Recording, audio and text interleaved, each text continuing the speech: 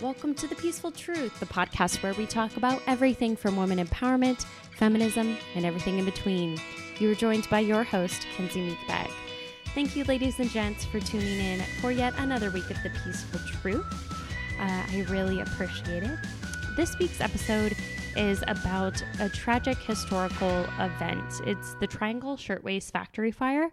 I wanted to cover it because I wanted to discuss female activism that surrounded this event, both before and after it occurred, and also honor the women that passed in this Triangle Shirtwaist factory fire. I just also think it's important to reflect that women tried to stop it and tried to have a voice, and it was ignored, and their activism was suppressed, and their demands were suppressed, and their needs were suppressed by a hierarchy ran by likely a majority of men back in 1911 and for profit. And they ended up passing away from this, and several lives that would have improved this world were taken. And I think it's just important to recognize that some women tried to have a voice and tried to stop it prior to.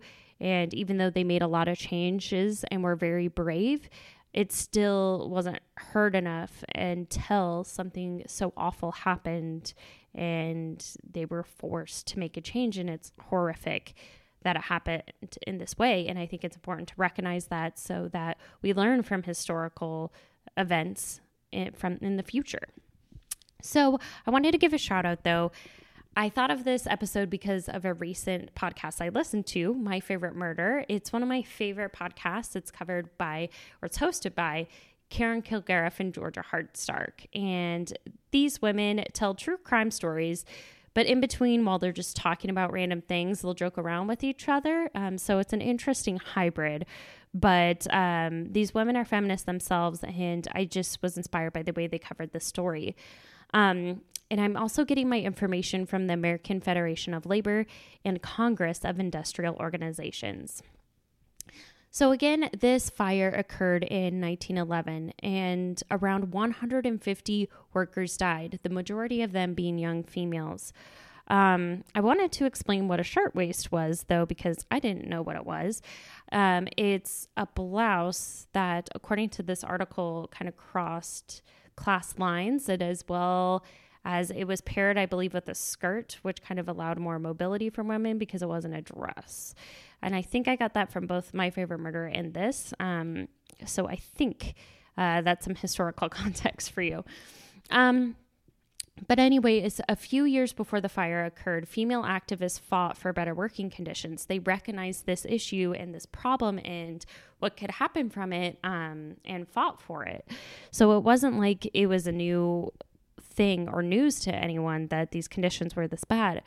So some of the fight included the fight to end the locking of exits of high-rise buildings, which actually proved to be one of the main reasons for the high mortality rate in this fire. So what activism occurred? Hundreds of workers went on strike in the fall of 1909 when leaders of these factories tried to make them work for longer hours and less money. And later that year, an international union met to discuss strikes. Several men were discouraging striking and speaking out against it at this meeting. But then a 19-year-old woman, which is very young and insightful for her age, very impressive and brave, Clara Lemlich, I believe is how you pronounce her last name, was one of the local union branch's founders. She spoke out. A few months prior to that, she was beaten by a group of men for being a part of this union. So Clara walked to the front of the crowd and to the stage, and she said, "I have no further patience for talk, as I am one of those who feels and suffers from the things pictured. I move that we go on a general strike now." So right after that, the audience gave her a standing ovation and voted for a strike. The next morning, 15,000 workers walked out, and the next day, that number went past 20,000. The workers wanted a pay increase, a shorter work week, and overtime pay. The workers were from 500 factories, and more than 70 of those smaller factories agreed to the protesters' requests because of the pressure and them having to shut down. It was a small victory for activism. However, there is some negativity. The Triangle factory owners, who were against the strike and anti-union, met with several other factory owners, and they discussed physical force against these crowds, like hiring more thugs, like the people who beat up Clara, or to put political pressure, which would get their police on the owner's side. Then, luckily, wealthy suffragists heard of the strike and they got involved, which helped the movement's momentum, and it shut down some of the factories temporarily. Both small and medium-sized factories caved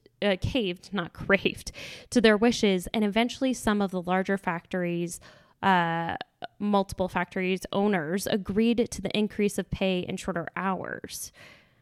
Again, however, the Triangle factory went back without a union agreement, and the owners didn't address their demands, including those doors and the fire escapes, which is just basic human decency. So again, let's return back to this tragic event and talk about what happened to remember. So it was a 10-story building, and back then the firefighters' ladders couldn't reach all the way up the building. And because those workers were locked in and trapped, several women jumped to their death, and people were just standing outside witnessing all of this happen on the street. Again, about 150 of 500 workers died. The workers, some of them were as young as 15 years old, worked 7 days a week, every single day of the week, for more than 12 hours and only a half-hour lunch break. And they were only paid $6 for working 7 days and 12 hours. And not only that, some of them had to bring their own supplies to work to be able to work there. However, sometimes in tragic events, sometimes good can arise out of a bad situation. It led to fundamental reforms and led to a lifetime of advocacy for workers' rights for some women, including Frances Perkins, who watched the fire. She later became the Secretary of Labor under FDR. The Factory Investigating Commission was signed into law after pressure from activists, and they went on to investigate about 2,000 factories, which led to 8 laws, from fire safety to inspections and sanitation. Again, just basic workers' rights. And the next year, they pushed for 25 more laws, and that ended up creating a state Department of Labor to help enforce this law. So I wanted to reflect on all the females that were brave enough to speak out during this time, put their livelihoods on the line, find a voice when it was taboo, and fought for this. It was just so tragic, though, the women that passed who fought for these changes and didn't get basic human respect. And so I just wanted to highlight them and honor them. And I think it's important to think of history and reflect back on it so it doesn't happen again and we recognize negative situations. Let's see. This week, I always like to end the podcast episode on a positive note, though. So I like to think of what I'm looking forward to. And this week, I'm looking forward to going to New York for the first time for my 28th birthday to see one of my best friends, Cody. So that's what I'm looking forward to this week. I want you to reflect and think about one positive thing you're looking forward to in your life that's really making you happy. I appreciate everyone for tuning in for yet another week. I'll see you soon. Bye.